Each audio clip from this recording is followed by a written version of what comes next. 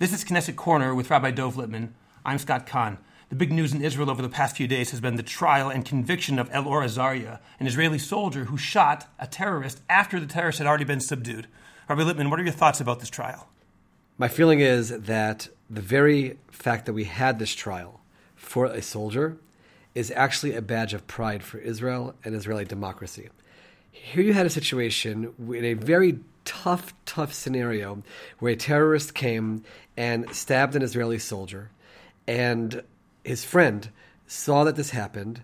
The terrorist was neutralized, lying on the ground, but not yet dead, and he felt, for whatever the reason, the court has to decide that, he shot him in the head and he killed him. In any society around us, there would not have been any kind of a trial or let's go to judgment and see, did he do the right thing? Did he do the wrong thing? I have to imagine somebody who kills an enemy is viewed as a hero, and that's the end of the story. So the very fact that we had a trial to figure out, was it the right thing? Was it the wrong thing? Did he not follow orders? Is it murder? Is it manslaughter? Is he innocent? Just to have a process which plays out where rules and laws are brought into action, that's something which Israel can be very proud of. And as the world defames Israel and criticizes Israel for being a country that doesn't stand for justice and doesn't stand for human rights and all other kinds of labels that we receive, this trial itself proves just the opposite, that we are a democracy, we have rules and regulations and laws, and an Israeli soldier is also subject to those rules and laws. What are your thoughts about the verdict? When the video first came out showing Elor shooting the terrorist and everyone on all sides started claiming he's guilty, he's innocent, my thought all along was, how can I possibly know from seeing a few seconds of a video what happened there? There's no possible way to know. And that's why there was a group of judges who sat there, witnesses came in, experts came in, prosecution, defense, and without any political inclination or leaning, they took in this information, they made a decision based on that. Our response has to be 100% to respect that verdict and say he's guilty of what they said he's guilty of. They said he's guilty of manslaughter. They said that he made a decision that his friend was stabbed and this terrorist should not continue to live.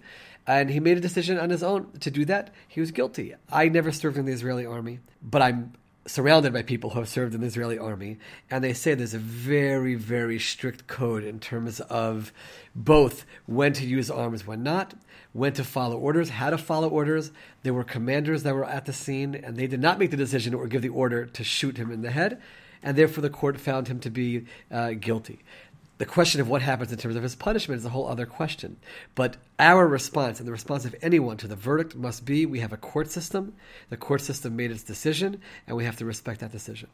Isn't there a fear, though, that future soldiers, seeing that a soldier was convicted of manslaughter, may, in the heat of battle, be a little bit afraid to shoot when the requirements of war would require they do shoot? I've asked soldiers about it. I've asked soldiers in our community that question. And they all said, again, this was their response, there's no way they would ever shot that terrorist in the head, given what they saw in that scene. This wasn't in the heat of the moment in the battle. It was 11 minutes after the terror attack took place. Again, far be it from me to judge Elor. I've never been in that situation. But in terms of the army culture, that's not a situation of a terrorist who is attacking someone. There was an ongoing attack. The scene, for all practical purposes, was closed. And now it's just a question of taking the terrorist and taking him away.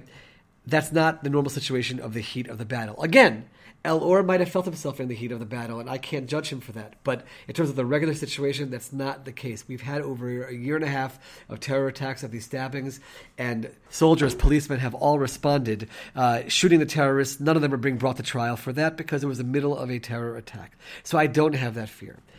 I will go one step, though. From what I'm hearing in the army, the idea of an Israeli soldier actually serving time in prison for his action in a terrorist attack situation, that's a whole other question than finding him guilty. What are your feelings about the reaction of the general population to the verdict? So this relates a little bit to what I was talking about a moment ago in terms of should he sit in prison or not. There's no doubt that there will be a process that will be explored once a sentence is rendered in terms of a pardoning. And by the way, there are people who say the sentence itself is going to take into account the morale of the Israeli army. There's one thing to say he's guilty of manslaughter. He did the wrong thing. That sends a very important message. But they've had 10 months of suffering, both the soldier, both his family. And it could be that will be taken account into the judgment in terms of how long he's punished for. Once we know what that punishment is, it can be considered in terms of pardons and other things. But politicians running immediately to say he should be pardoned, have they read the entire, it's a 100-page verdict. Have they read it to see exactly what it says? Do they understand what happens now in the sentencing stage? Do they understand who has the power to render that pardon? I feel that was politicians on one side of the political equation turning this into politics. By the way, politicians on all sides of the equation have been doing this from the beginning, and that's a shame. Instead of just being silent and saying, let the process play out, people were making statements on all sides. For the population, there's no doubt that there's an extreme element which was demonstrating outside of the courthouse, and there was some violence involved. I'm hoping that the leaders of the country will be the ones to set the example to quiet that immediately. The police arrested people who acted violently. There are threats that have been made to the judges. There have been threats that have been made to the chief of staff. This is where leadership comes in, and you have to have leaders not rushing right away to talk about pardons and sort of taking a side in the verdict, but the very, very clear statement has to be made that there's a decision that's been rendered, we have to respect it, and that's that. And that's why when politicians ran to talk about pardoning right away, I feel that was almost siding with those who were vehemently against the decision, and that hurts Israeli democracy, that hurts the judicial system. I'll say, I have a feeling that there are people on the left side of the political map who, I didn't hear so much of it, but I hope that there won't be any kind of celebration over the fact that an Israeli soldier is going to be punished for using his arms in a situation where he shouldn't. I haven't heard those voices, but I'm nervous about them. That's why everyone should be just standing up right now and saying, we respect the verdict, there are judges, and that's the way a democracy and a civilized society has to function. Moving on to a different topic. At the end of last week, a poll came out by Channel 10 saying that if the election were held today, Yesh Atid would get 27 seats to 24 for Likud. Channel 1 came out with a poll tonight saying that Yesh Atid would have 26 seats and Likud would have 22. Perhaps even more significantly, the preference for prime minister is closer than ever before, now with Netanyahu polling at 23%, Yair Lapid at 21%, and Naftali Bennett next at 7%. What are your thoughts about this poll as a member of Yesh Atid? So if you go to Yesh Atid headquarters, there's no champagne being popped and there's no fireworks being shot off. We understand that polls are polls, and we have a lot of hard work to do to be prepared for whenever next elections come. However, there's clearly a trend that's taking place. When you have, over the course of a half a year, you have polls that show Yesh Atid and Likud, for all intents and purposes, neck and neck. Whether one is above by 2 seats or what, it doesn't really matter. It shows that there's a trend that's going on. And the trend defines Yesh Atid as the alternative party for leadership of the country. And especially the poll tonight captures the reality that Yair Lapid is the only alternative candidate for prime minister. In terms of who's going to win when that election comes, we have no idea. But that is what has clearly been established. Anybody who knows anything about polls, correct. They're not precise in terms of the exact numbers, but they absolutely show trends, and those are the trends that we see. So for us in Yesh Atid, we take that with a real sense of responsibility. We actually we don't call ourselves the opposition. We call ourselves the alternative. The alternative means that we don't argue with the government about everything. When the government does something that we support, we'll support it. We're not here just to be against the government, but certainly to present ourselves to the Israeli public as an alternative. If we go back to the first topic we were talking about for a moment, to the Elor Azaria case, Yair Lapid was the one politician the night before the verdict who said, tomorrow the people of Israel will be tested. Will be tested to see, are we going to accept our justice system and our institutions as a democracy, or are we going to let ourselves be polarized? And he even said a line, he said, our enemies celebrate when they see us ripping ourselves apart from within. And we have to own up tomorrow and not be that way. And at the end he said, let's tomorrow all be soldiers of the Israeli Society Defense Forces.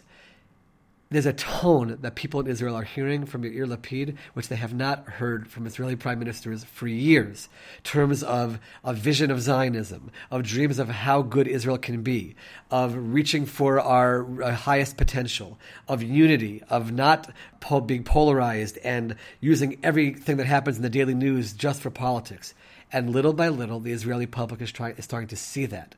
And they're seeing a leader. They're seeing a fresh face of responsibility emerging, and that's showing itself in the polls. So I personally see great satisfaction in that. We have a lot of work to do to be prepared for the next elections, but I'm happy that the people of Israel are starting to see that in Yesh Atid as a party and in Yair Lapid as a candidate for prime minister.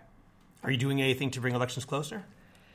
There's very little that an opposition can do to bring elections closer. You try to point out to the broader public when things are not being done the way they should be done, but we're not a party that's searching for some kind of gimmicks or anything like that. The elections will come when they come, and we will make sure that we are prepared for it. There's one thing that we are doing is the night of the last elections, when Yesh Atid went down from 19 seats to 11 seats, that night, Yair Lapid said, changing a country doesn't happen overnight. It doesn't happen in one term in Knesset. There are going to be ups and downs. We're not talking about changing the country for tomorrow or for a week from now or for a year from now. This is for 50 years from now. And we have to be prepared for that long process. And we'll build ourselves up again, and we'll be back. And sure enough, that's been the way we've approached it. We've been speaking to the Israeli public every night. There are events all around Israel from the Yesh Atid party, and they're hearing that message. And whenever there are elections, whether it's through the government falling or at its regularly scheduled time, we'll be prepared for it. And hopefully the people of Israel will see that there's a real alternative, both as a ruling party and as a candidate for prime minister, and we're certainly hoping that they'll vote for us and give us that responsibility and to be able to change the country into the right course. I'm Scott Kahn with Rabbi Dov Lipman. This has been Knesset Corner.